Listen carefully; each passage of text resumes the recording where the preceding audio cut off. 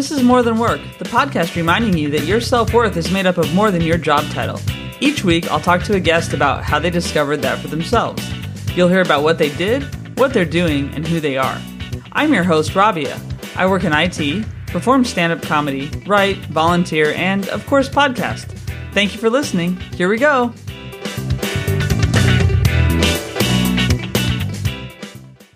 Hey everyone, welcome back to More Than Work this week, and my guest is Stefania Licari. She's an actor, comedian, producer, and medical doctor, which is not a combo that I usually hear about, so we'll talk about that. Thanks for being on More Than Work, Hi, Stefania. Thank you so much for having me. Thank you.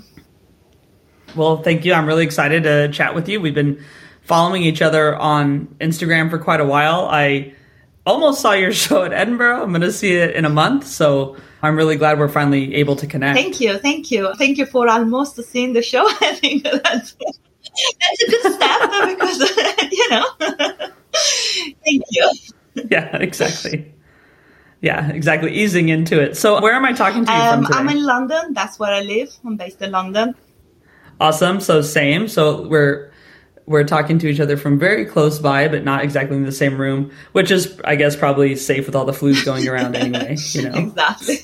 First of all, I mean, like I said, we connected on Instagram. I think it might have been, on Twitter and stuff, and it might have been just during Edinburgh. Like I was just checking out who seemed cool to go see, and you were one of the people. And then there was like Luca Cupani, who's also Italian comedian, and then there's a bunch of other people. But I guess how, first of all, was Edinburgh for you? I mean, it was a while ago, but that was an interesting experience as someone who had never been there before. And I didn't have a show, but you did. So how was that experience? Well, it was my first time in Edinburgh as a performer. It doesn't feel it was a long time ago. It feels like, I don't want to say I'm still traumatized, but in a way, it was a week ago. So I'm just still recovering. I'd say it was one of the most challenging experiences ever, but also, without sounding too cheesy, was probably also one of the best ones ever, at so many levels. I absolutely immediately fell in love with it. The vibes were fantastic. And for me, every day was like, I can't believe my luck of being here. It's amazing, like, be surrounded by all the people that I know, that I like, that I worked with, that I aspire to work with. It was like we were in some kind of magical, Harry Potter movie where the entire Edinburgh, it was just a big artistic campus, and we were just seeing each other and hanging out with each other. It was phenomenal. So yes, very tiring, very exhausting. I sold my soul for flying like a mad woman every day for hours and hours.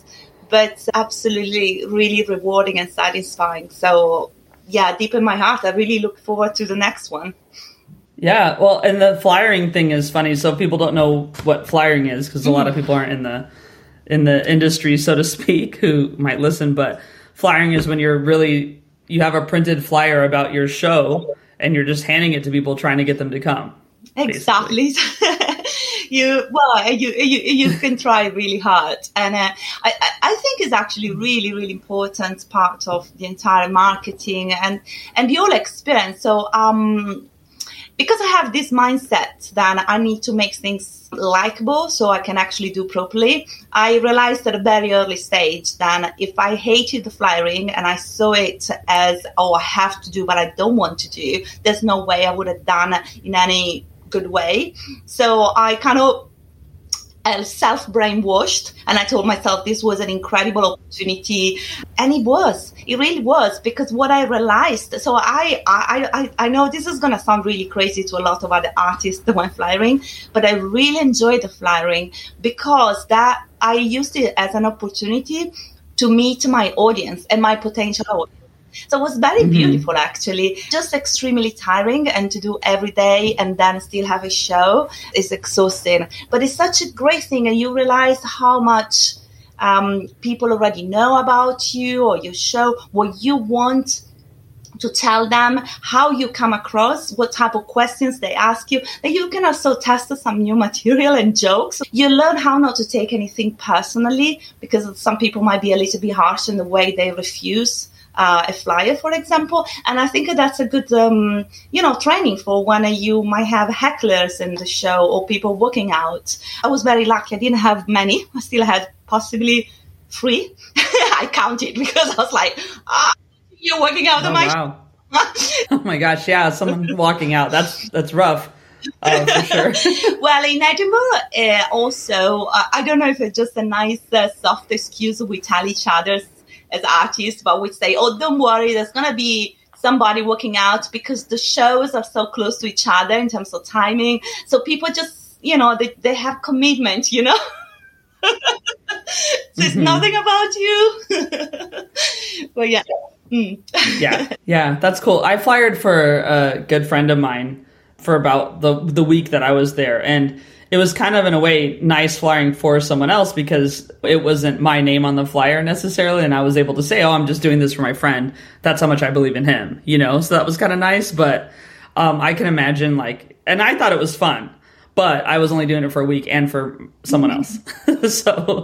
But I like your attitude around it. So I guess there's so much to talk to you about just because you have such a diverse background, for one thing, just being in the medical field and also being a performer and a producer. And so what came first for you as far as even education, because you have gone to school for performance and of course, for medical. You don't just jump into it like you could for comedy. Can you imagine? Just trying out some new stuff for surgery. Yeah, you're like, decide I have a new 5. I can do this in 5 minutes. You're like open surgery night. Well, okay. Chronologically, in terms of passion, it was acting because I wanted to be an actress when I was very little. I was 5. So for a few years, around 5 up to 10, I was absolutely obsessed with acting. And then life took a different course. And my best second option was, instead of getting to acting, getting to medicine. So I trained as a doctor. And then I moved to this country. I'm originally from Italy. And then I went to drama school. Actually, I went to 2 drama schools. So then I qualified as an actor. And I did also comedy school in Paris with Philippe Gaulier, comedy and clown. And then I've been working as an actor professionally in the last decade, basically, and I'm still working at times as a doctor. So I left the medical career as such, and I work more on a locum base. My specialty is anesthetics and intensive care, so I work very much in intensive care, emergency, operating theaters, stuff like that. So yes, so that's that's a quick CV in a nutshell. Yeah, that's the Cliff's Notes of your LinkedIn profile, basically.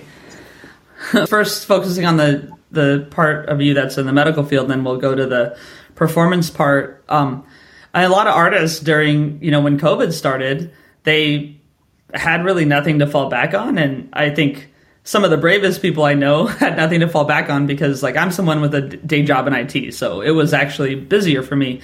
So did you end up going back to doing medical full time during that time? Or for me, the pandemics were kind of extraordinary phases in my life because I worked obviously a lot as a doctor because the requests, especially of people with a specialty in intensive care, were absolutely all over the roof for obvious reasons. But in the same time, I also worked quite a lot as an actress. Everything was online, obviously, but I did gigs online. I produced a web series which won several nominations and many awards internationally. I focused on the writing. I did cabaret, character comedy, stand-up gigs online. So I did an enormous amount of auditions and some work, podcast interview.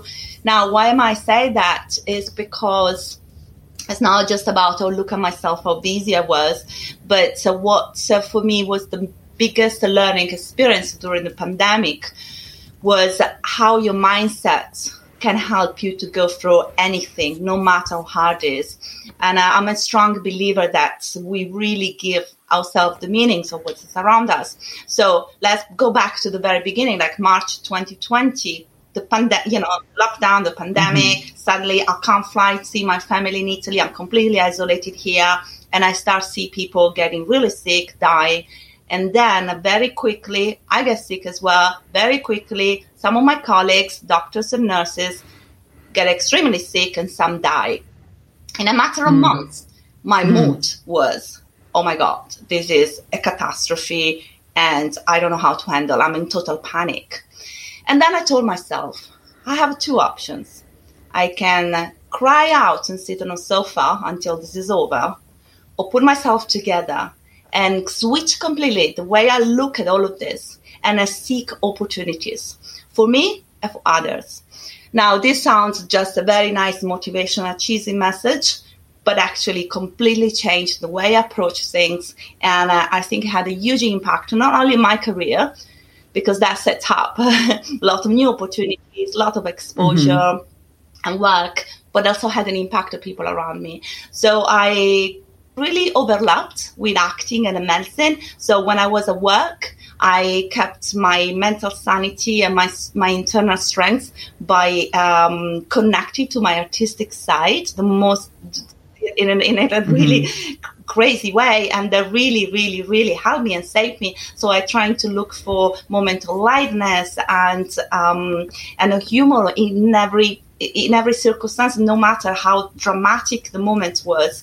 And it really helped me. And then I started sharing this with other people around me. And it really helped all the teams that were around me, the nurses, the doctors, the medical students. And then when I was off the hospital, I started doing a medical web series using obviously my kind of medical jokes. And it just felt like, actually, we can empower ourselves to find access strategies and tools that can allow us to seek opportunities. And what can I teach other people about my experience? What the value of be a doctor or can be in the acting field, and what's the value of being an actor can be while I'm in the hospital and we're trying to survive. And all those skills that are like empathy, humanity, that are in both professions, but explored in a different way, because the way you learn empathy in acting is different than the way you learn empathy in medicine. And I felt that there was a richness and a vocabulary and tools that I could like really share with the two worlds. And the impact I saw around me, both physically and online, was so overwhelming and in such a positive way that really made me think, wow, actually, this is a great example how something that was so dramatic like the pandemic turned out to be such a springboard in a way, such a life-changing moment in a positive way. By all means, wish it had not happened, and I'm not taking away the drama from so many people dying, even very close people, even colleagues.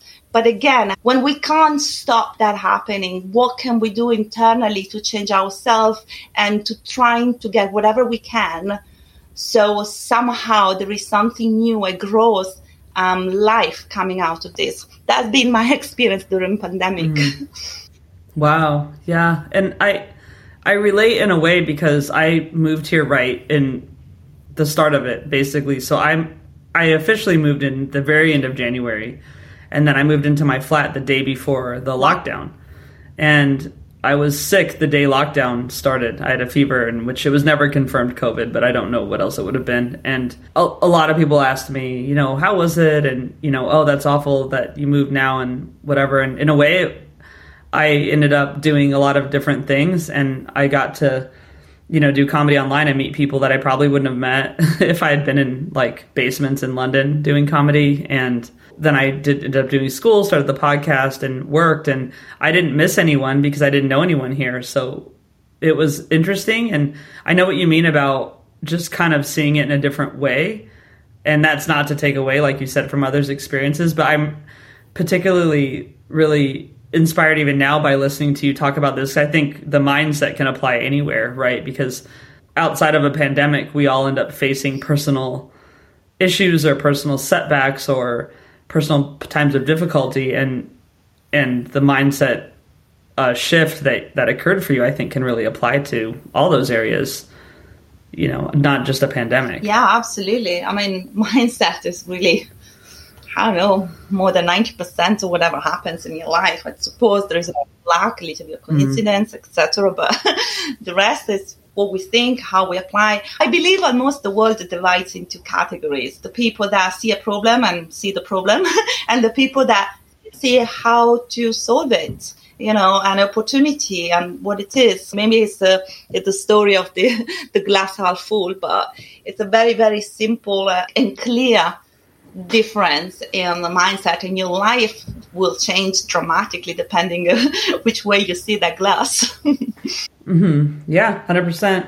And so one more question just on the medical side, and then we'll just jump into all the art. I'm thinking about when you were talking about empathy looking two different ways in medicine and in acting or in arts, and then just thinking about my experience with certain physicians. And I see a lot of neurologists personally, and I find that their personality has been very similar in their communication styles, and other kind of doctors too, that they almost seem to lack empathy. That's the patient point of view. I don't think that's a controversial way to put it, but whether that's true or not of the individuals themselves. But you went into some field of medicine in the anesthetics and intensive care, and I think you have to have a different way of looking at things to work with patients that are that ill. At least if intensive care over here means the same as in the US, the people are quite ill at that point. Do you know what brought you into that side of medicine? I mean, some people don't choose, maybe, I don't know, but what brought you into that? And did maybe you having the sensitivities of an artist also inform that decision to go into that part of medicine versus some other part? That's a really good question. I mean, in a simple level, I remember when I started medical school, I was always fascinated by the so-called big stuff. So the big emergency, the big medicine. So things like intensive care and emergencies, they always full of like high adrenaline situations. And I always really liked that.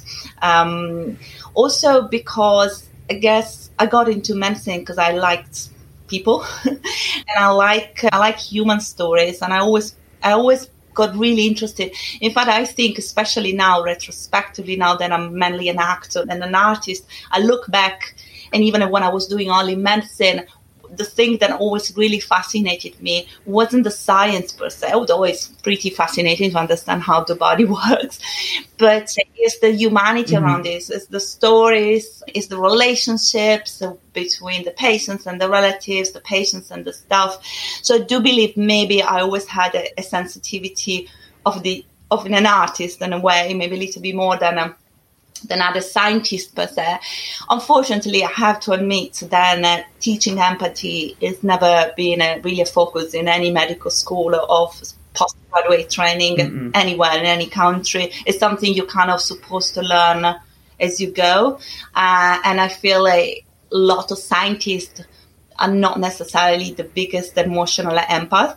So they struggle and they never pick up those skills. I feel for me it's very, very, very, it's fundamental. In fact, it's even more important that what you do practically, because quite often in medicine, what we do is not necessarily what makes a difference.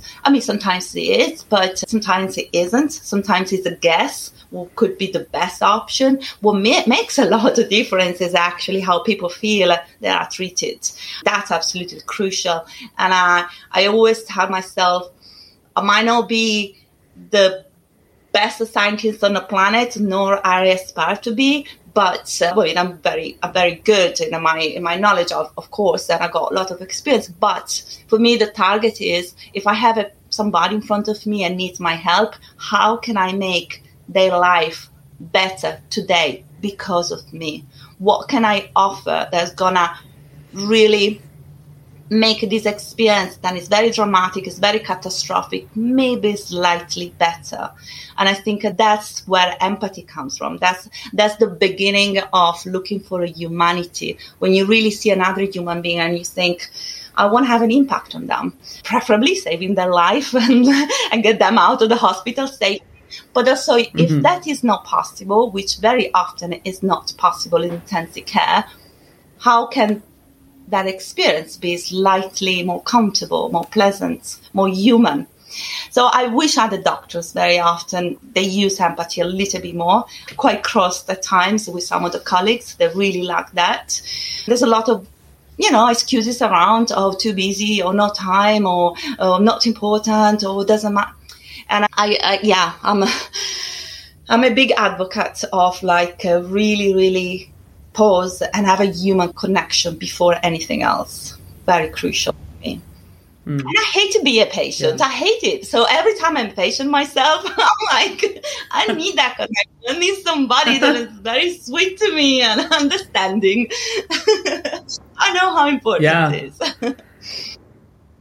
Yeah, for sure. And there's some doctors who are great at it. And I have one who, she called me ahead of our appointment. She's like, I had time today, so I'm trying to catch up with some of my patients before they come in because I don't have time when they come in. And I thought that was really interesting, but also kind of sad that you go in and they don't have time for you. So she's trying to call people outside of the time to catch up first. And it was a cool approach though, because then at least we were kind of caught up and we could just, hit the ground running with the plan, basically. Absolutely.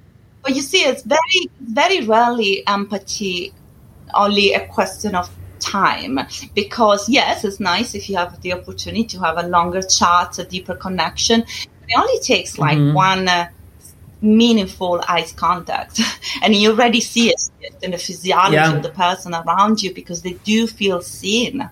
And you just need a few seconds. If you don't have anything more than that, that's the quality of connection that matters, I believe. That's a good point. That is.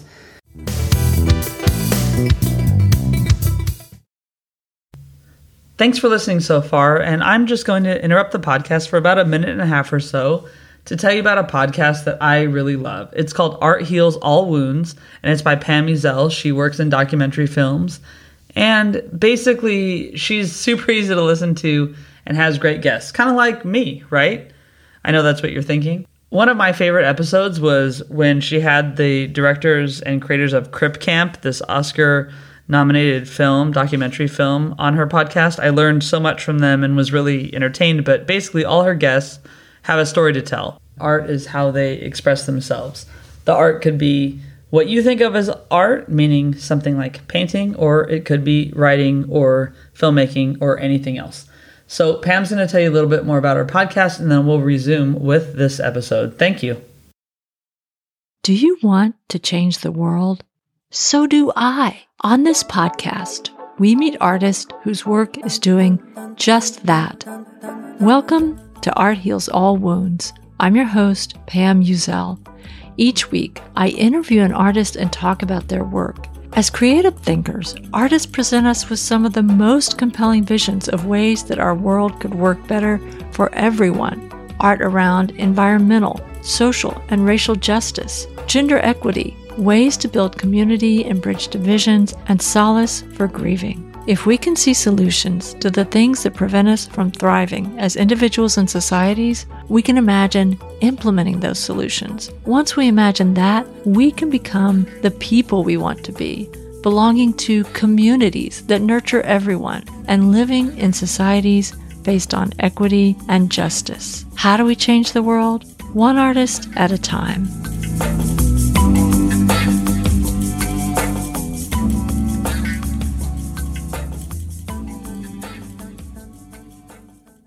I think we'll just start with Medico because that's your current project that you're doing. Talk about Medico and talk about what's going on with it this year. Thank you. Thank you for asking. So Medico is a solo show. It's co-devised and directed by absolutely wonderful director who is Chris Head, and a dear friend as well and a great mentor. It's currently under revision, so I'm going to start the new tour next month. I'm going to have some previews in Islington at the Hope Theatre, and then the premiere of the show at the Vault Festival on the 17th of February. So the show started last year, and it toured for a year. It's a medical comedy, and now it's kind of revised. It's got some new material, some new so-called hot stuff. And so I'm really excited. It's the same concept, same structure, with a lot of new stuff. It's really around me as a doctor, as a foreign doctor here, but also as an actor and how you put the two things together. There's a lot to talk about immigration, and without giving away too much, there's also some kind of edgy stuff about some episode of racism or sexism. So I want to share that because I find it is very empowering to be able to talk about such delicate topics and upsetting topics in an artistic setting. Therefore, I'm hoping to inspire other people to voice up issues and metabolize them and inspire others themselves. Is it autobiographical, or is it like partly autobiographical, partly, also just fiction? I mean, all of us with comedy, you do a different type of comedy than I do, but there's some truth to it. Usually there's some premise, and then you kind of go off on your own and do what you want, at least for me. So how is it for you on that? Yes, there's a lot of truth. I mean, every single thing comes from a place of truth. Obviously, for comedic purposes, so some of the stuff can be a little bit enlarged, modified. None of the patient stories can be traceable. The element of truth for me is the beginning of a comedy show, and it really matters because I did want my own voice to be heard. So that's a lot of truth. Yeah. And for you, so I mentioned you did a different kind of comedy than me, and that's because I'm more of a traditional stand-up, observational comedy. Especially any listeners in America know what the American stand-up style is, really. And you're more doing like acting and character comedy. Well, actually, I did the character comedy, and I did a lot of clown. I'm trained in clown and comedy itself, but what the show is about is a stand-up show with a theatrical element. So there's some singing, there's a lot of act out, but it's not character. It started last year initially as character comedy, in which there was an overlapping of a character story, still a doctor, Italian doctor in England, and myself. And initially what I wanted was to leave the audience almost like on purpose confused, what was the truth and what was the fictional, because I just believe that also that's how you feel very often when you're in medical setting. You're just very confused what's happening. But now growing as an artist and growing to the show, I felt that I wanted to drop completely the character side of it. So it's fully me doing stand-up. And again, the element of truth are more clear, because also I'm touching topics that are very personal and vulnerable, and I wanted to make sure, I realized that, and actually this time I really wanted to make sure the audience understood the truth behind that and not left thinking, oh, maybe that was fictional, because again, I feel I'm touching topics that are quite delicate, and I don't want any confusion. And again, there are some modifications because it's a comedy show, but the drive is very much a real experience. I guess the main difference, because you mentioned observational comedy, so I'm not necessarily I'm an observation. I'm not particularly topical comedy. I'm more like my own feelings, experience, and emotions, and I do a lot of act out. So that's my style on a stand-up. Yeah, more personal narrative. I do a lot of personal narrative kind of stuff. So maybe we're not so that different. No, now we're not. I mean, yeah. Now that it's kind of evolved into being more of a traditional show, but like with the act out elements and the music, that's really cool too. It's interesting for me to hear that you started out with one concept and way of doing it and evolved it over time. And I think that's what a lot of people maybe don't know or understand about any work of art that's performed, is that it will evolve over time. How did you feel when you realized you wanted to go somewhere else with it and you had worked so hard on this piece in the first place? Because a lot of the Edinburgh shows and the longer shows end up taking time to do, like a couple years or something. So how's that process for you? Yeah, well, in a way, it's been quite organic, because again, the show is, before it was a character stand-up hybrid with theater, and now is stand-up hybrid with theater. So in terms of like some general structure that is still very similar, because again, I'm using my acting skills to experiment with big act out, with music, with a different type of performance than is not a standard stand-up. But it's a really good question, because I remember after Edinburgh when I sat down with Chris and we were like, oh, what are we going to do with the show? Because the show worked extremely well. So it's like, oh, we're going to modify, we're going to go somewhere else. And then we decided to be ambitious and to modify some parts. So there's a lot of new material, which again is a bit scary, because I thought, oh, well, the show was working very well. But it's an evolution. And I think as an artist, you have to, because it would have felt not authentic if I had stayed there just for the comfort on knowing the show was working. And I felt, well, I want to move on, because I'm moving on. I'm feeling more and more willing to share personal things. Before maybe I was slightly more resistant, so now I want to inspire more, and I felt, because there's a lot to talk about be an immigrant, to be a woman, and I feel like, wow, imagine if other women or other immigrants felt inspired. It's so cool to hear about that evolution, though, because you don't get to talk to people very often, like in this part of it, where you're going to go into the next phase. And I think for me, one thing that I would want people to just take from this too is that, it's okay for things to evolve and change, and for your relationship to change with material and then make it work for where you are with it too. I think it needs to change. And again, a comedy show, we see a lot of successful comedy shows. We know they've been going on for like 3-5 years. And I bet, I bet they change though. I mean, they need to change, because otherwise what's the point? It's not a film that you just keep projecting. So yeah, well, hopefully I will not regret changes. Go back to the previous one.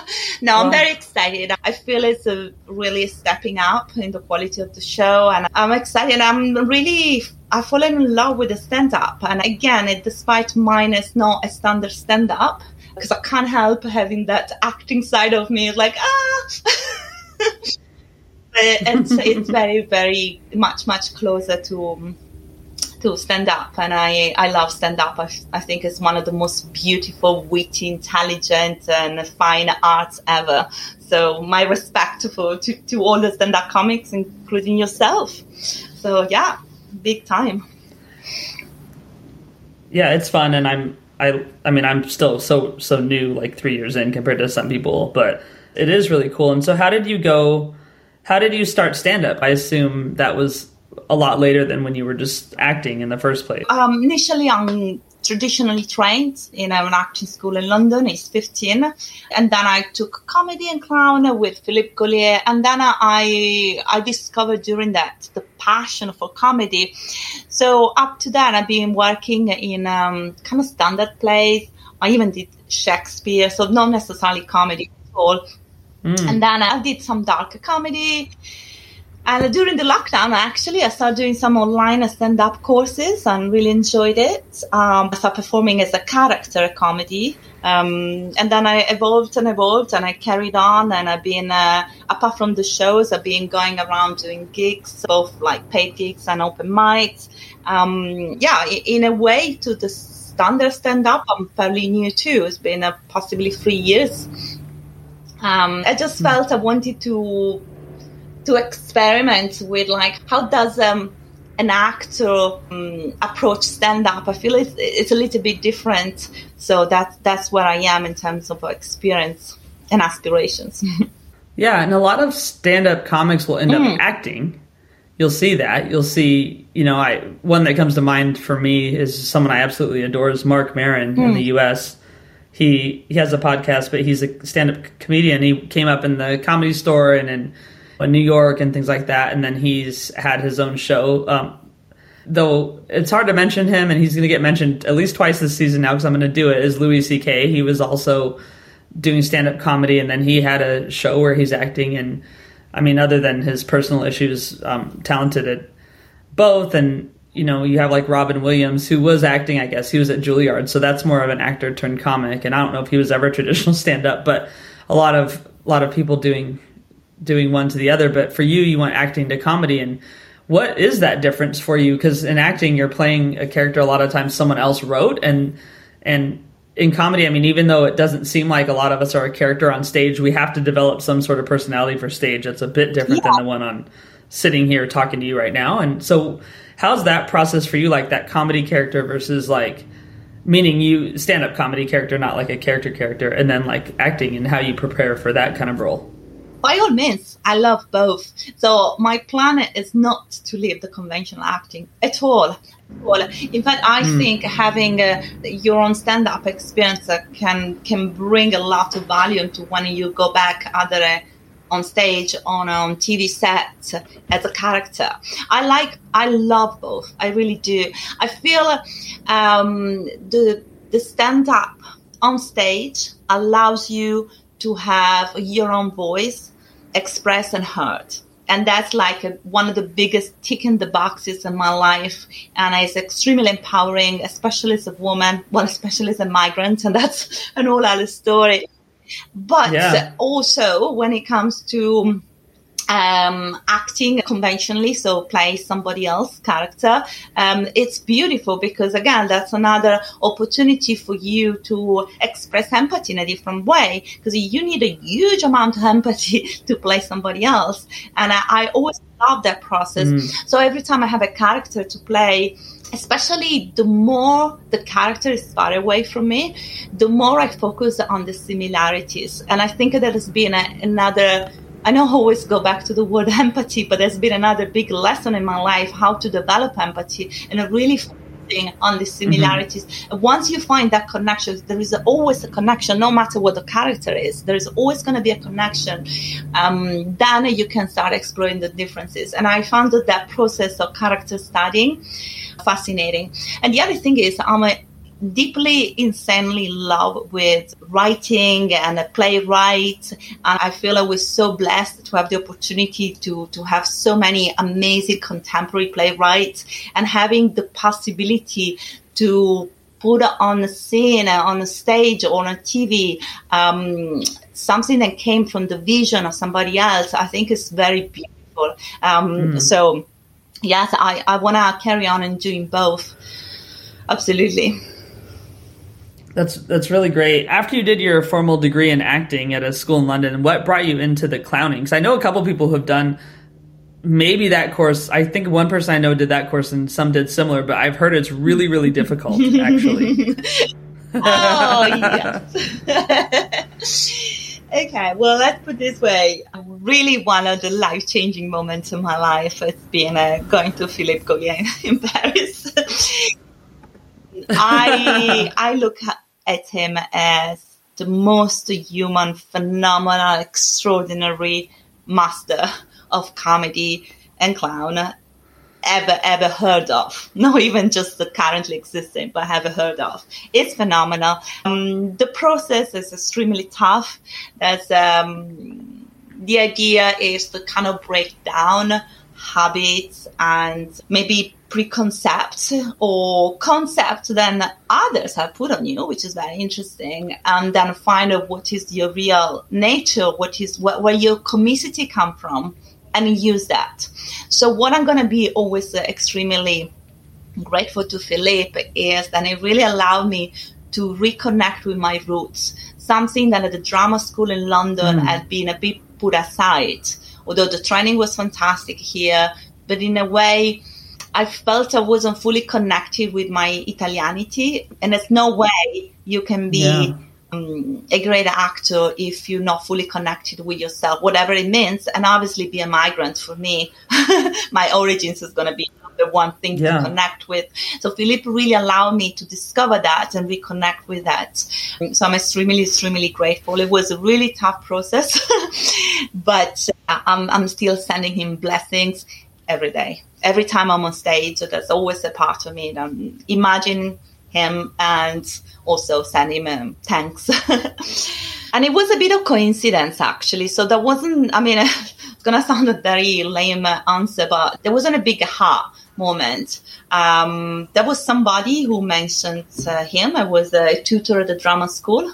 Her name is Christine Landon Smith. Wonderful. She had come across this training, and she was already teaching with more attention to what it means to teach to international students, which is something that still needs to be explored a lot in drama schools in England.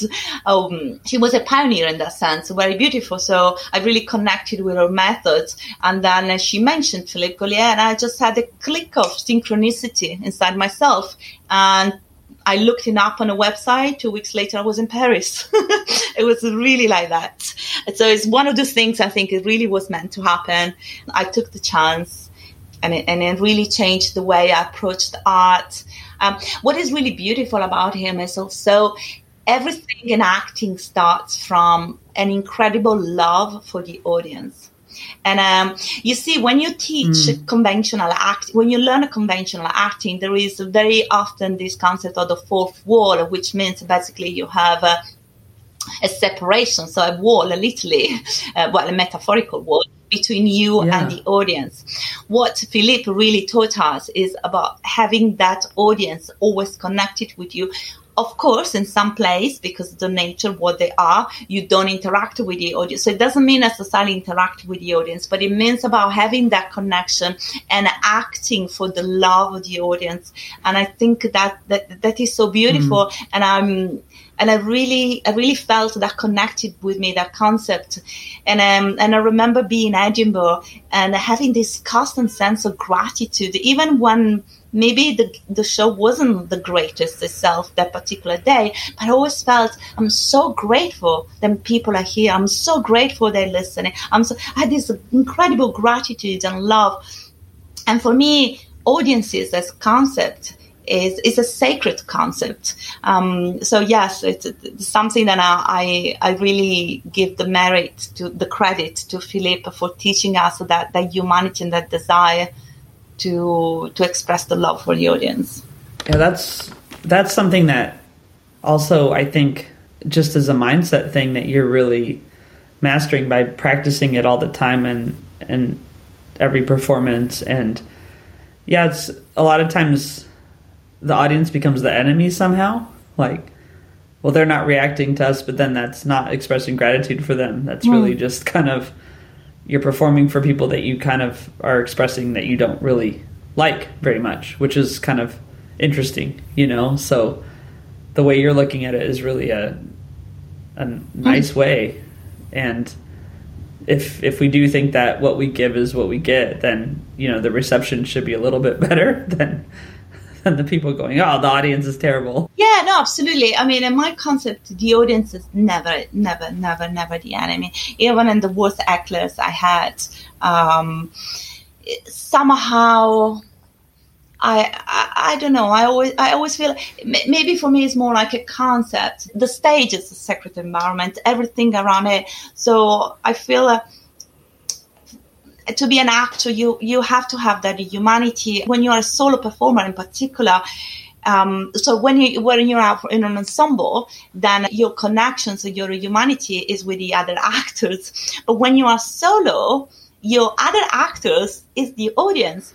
And you do not treat as enemies your actors in an ensemble. So why would you treat as enemies your audience?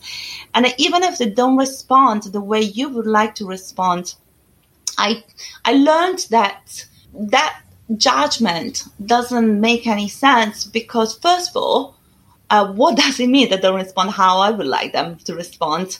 People have a different way of responding. And sometimes you might misjudge the way they're responding because you have preconcept. So I'm very dubious of when people say, oh, you have to know exactly how you want the audience to feel. Because I'm like, really? Well, actually, that's a bit patronizing, because audiences, they're very clever, they're very smart. I don't want to outsmart them. I'm not going to tell them, I'm not going to tell myself how I want them to feel. I have a product. I'm offering my products with all, my best effort. And then it's up to them to feel what they want to feel. And whatever they offer me back, I need to be ready as an artist to accept it. without the judgment, without saying, no, actually, I want you something else. No, I might want something else from my own performance, but the audience, I look at them as a sacred. Yeah, I really hope I'm going to keep this forever, because I think it's a good place to be in relationship with the audience. So yes, it's a very important, because I find sometimes some actors, they're trying to outsmart them. And I think they know better. They get angry with the audience. I was like, no, why? Yeah, you see that quite a bit, actually. Like, it's interesting. So one thing you've mentioned in a few places, and I want to get into it a little bit with you, is the side of this that comes from you being a woman in two fields that I think women are still trying to find their way in, which is like medical and comedy and acting. But then also as an immigrant to this country. Now, I'm an immigrant too, but I have a very different experience based on even, English was my first language. I come from the United States. That just puts you in a different position.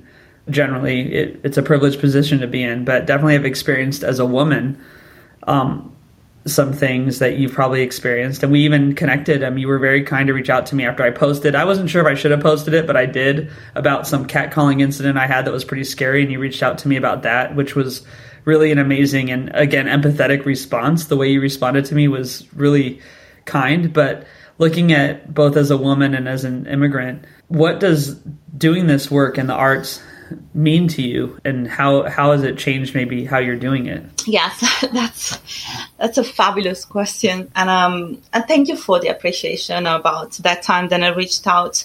I did really feel you, and I still feel extremely sorry that it happened to you. That's they should never really happen to anybody.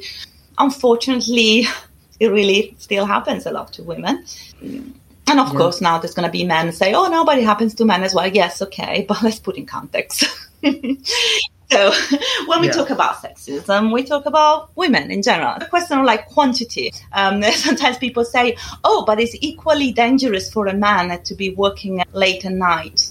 Like, is it? I don't think it is. It's just like when men can't see that, they haven't either dated enough women, or they don't have sisters, don't have daughters, because literally, in which world do you live if you think we have that equality in the freedom and we can walk around, move around, and do stuff around? We don't.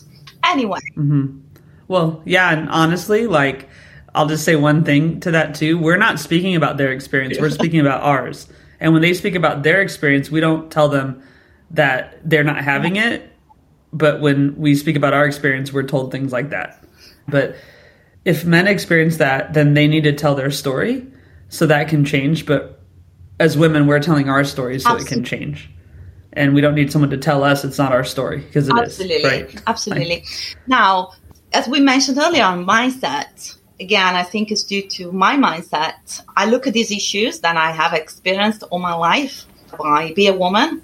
And as you correctly mentioned, by being a migrant. So I experienced not only sexism, but also experienced racism.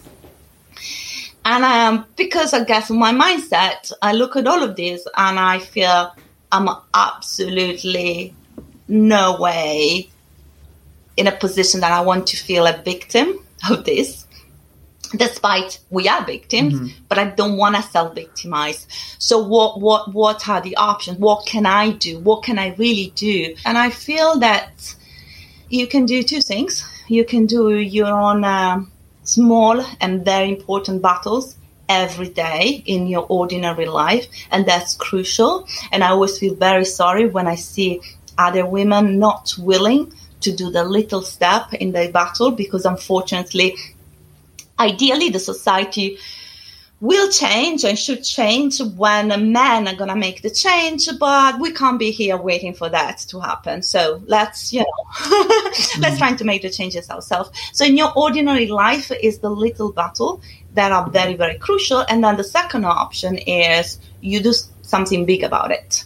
So either you are the judge of the Supreme Court in the States, Ruth, or something big, or you make art. And I feel for me, having the possibility to have a voice as a woman and be heard, it's been a really one of the most empowering thing ever. And on the top of this, be a migrant and feeling that I am creating my little space in this country where there's a consistent group of people that recurrently want to come and see and hear my stories. I think it's been something that, I don't know, it just warms my heart so deeply, that literally brings me to tears all the time. And I feel it's almost like a breakthrough in the generations, because I'm the first migrant in entire my generations, definitely the first woman migrant. And every time I go on stage, I feel I have these lines of ancestors and my mom, my grandmothers and great-great-grandmother, and whatever opportunities they didn't have, I do have them now. And I have no intention to pass my life without grabbing those opportunities. And what is that opportunity? Is to have a voice and express it and be heard. And I think because all the victimization and the abuse and the patronization then we had over generations as women, I'm not just talking about my own family, I mean everybody as women.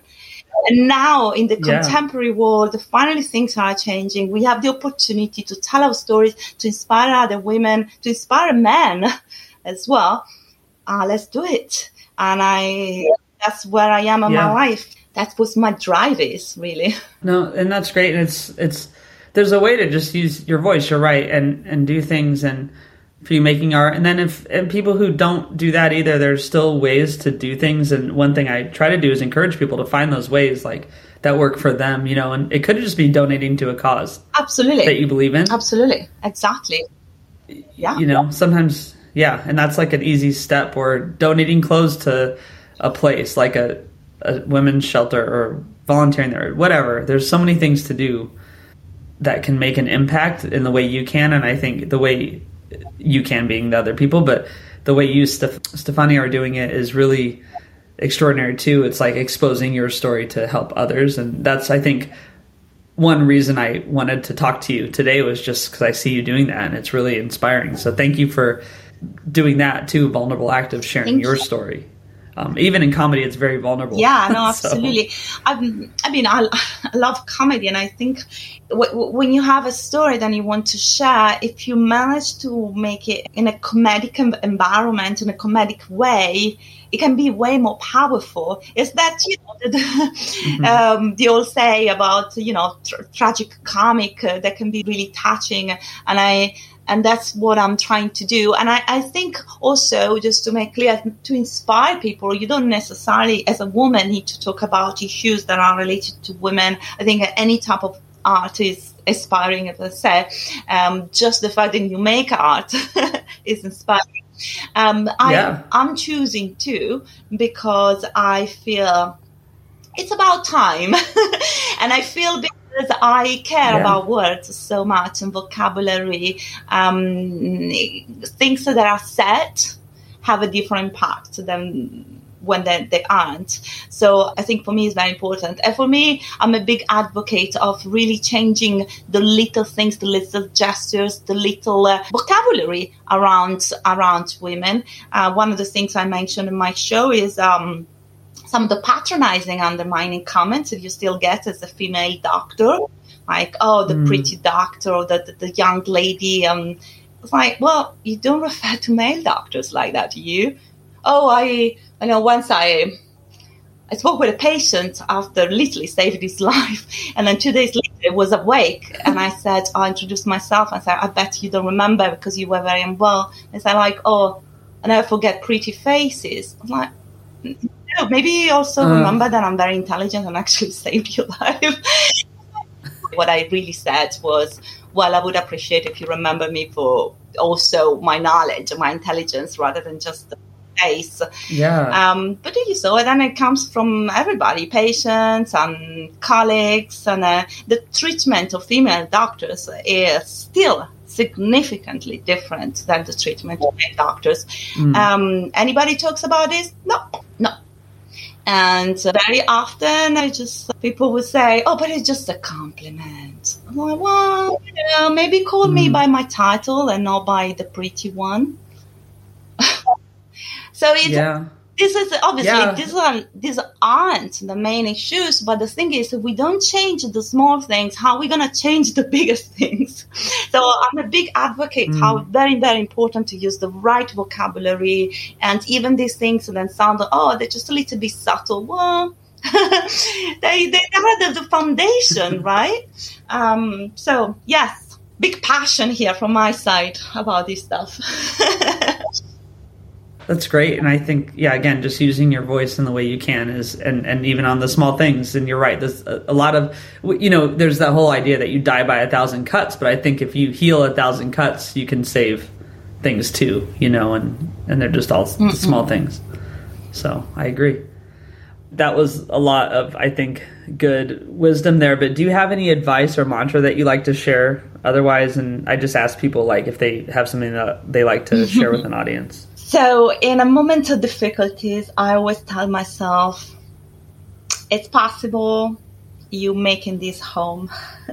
And this comes from a long-standing experience in running, and I've done a lot of races and stuff. And every time I was in a difficult situation, I'm making home, it's possible. And then I learned over the years that is the best mantra. It's very simple. It's possible. So, yes, here we are. That's my mantra. Nice. Cool. And then let's go with the last set of questions. So these are called the Fun 5, and I just ask every guest these same set of questions. So what's the oldest T-shirt you have and still wear? It's a dance T-shirt I bought roughly 20 years ago. I still use it as one of my favorite T-shirts. I love dancing. I dance very often. I've been dancing for years. So the dance T-shirt, it says something very simple: dance, but not dance as the noun, dance as a verb. And I always think it's very fascinating because it's almost like a command, or dance. Yeah. And dance. I tell myself very often, dance, just dance. Cool. All right. And if every day was really like Groundhog's Day, during the pandemic, it just seemed like for a lot of us, I mean, you had a different experience with being in the medical profession and with the acting, but for a lot of people, it was just the same thing over and over. What song would you have your alarm clock set to play every morning? Again, I'm just an helpless optimistic. My favorite song that I play all the time, and that would be the one I would have an alarm clock, is Unstoppable by Sia. I'm unstoppable, I'm invincible. And I love this sentence. She says, I don't need batteries to play. Oh, I love it. I love it. So nice. Yes, that would be my song. Cool. Yeah, and you could dance. So that's great. And then coffee or tea or neither? Is that even a question? Do you remember my nationality?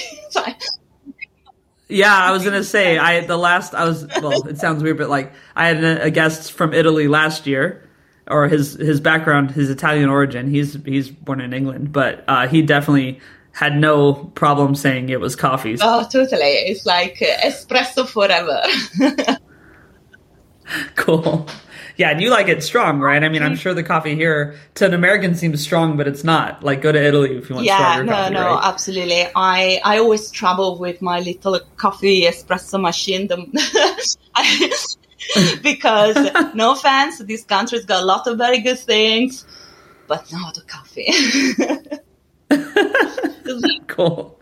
All right, and then this is one of my favorite questions because it really just gets at who someone is in a way. But can you think of a time that you laughed so hard you cried, recently or a long time ago, or just something that always makes you crack up?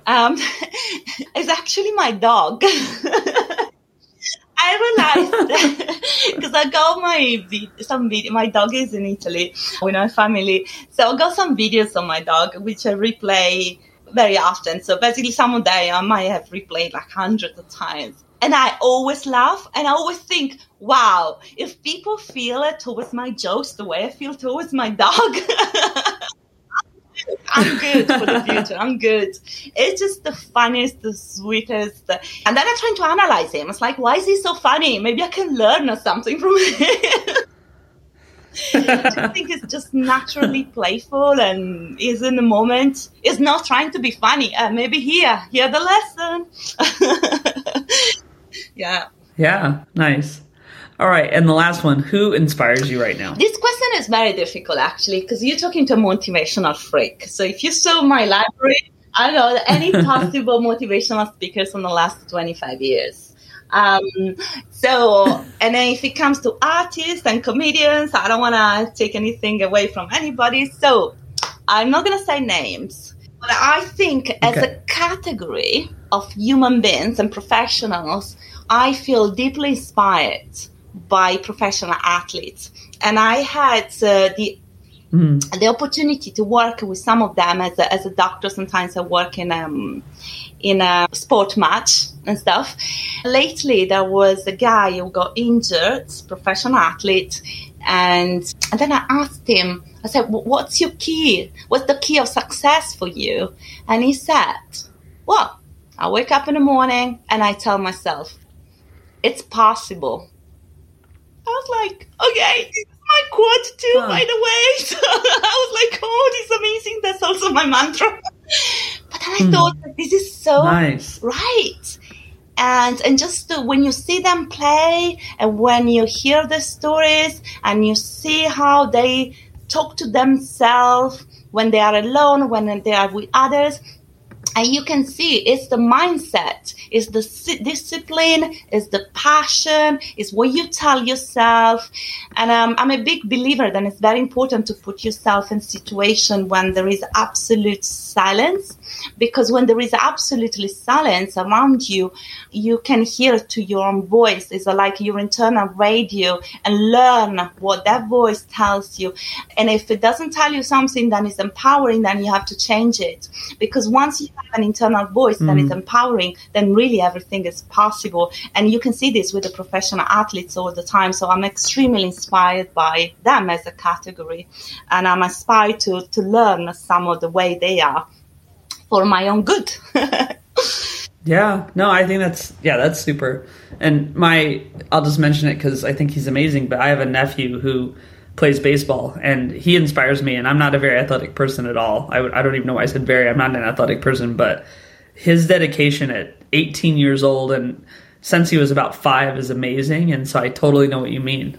They do it, and they face difficulty almost every game or match they do, some situation. So that's super. That's really cool. All right. So how do you want people to find you? And if they heard this and want to do something, what do you want them to do? Right. Next? My website, stefanialicari.com.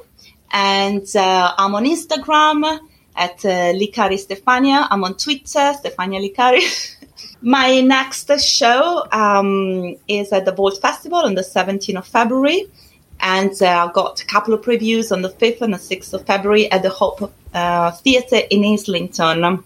That's about it. There is any TV producer listening to this podcast? Here we go. I'm free after the 17th of February, clearly. All right, cool. Yeah, and if they're listening, maybe give me a shout too. Okay. Cool. Well, thank you so much, Stefania. I really appreciate you doing this, and it was so great to talk to you. Thank you for your time. Thank you. Thanks for listening. You can learn more about the guest and what was talked about in the show notes.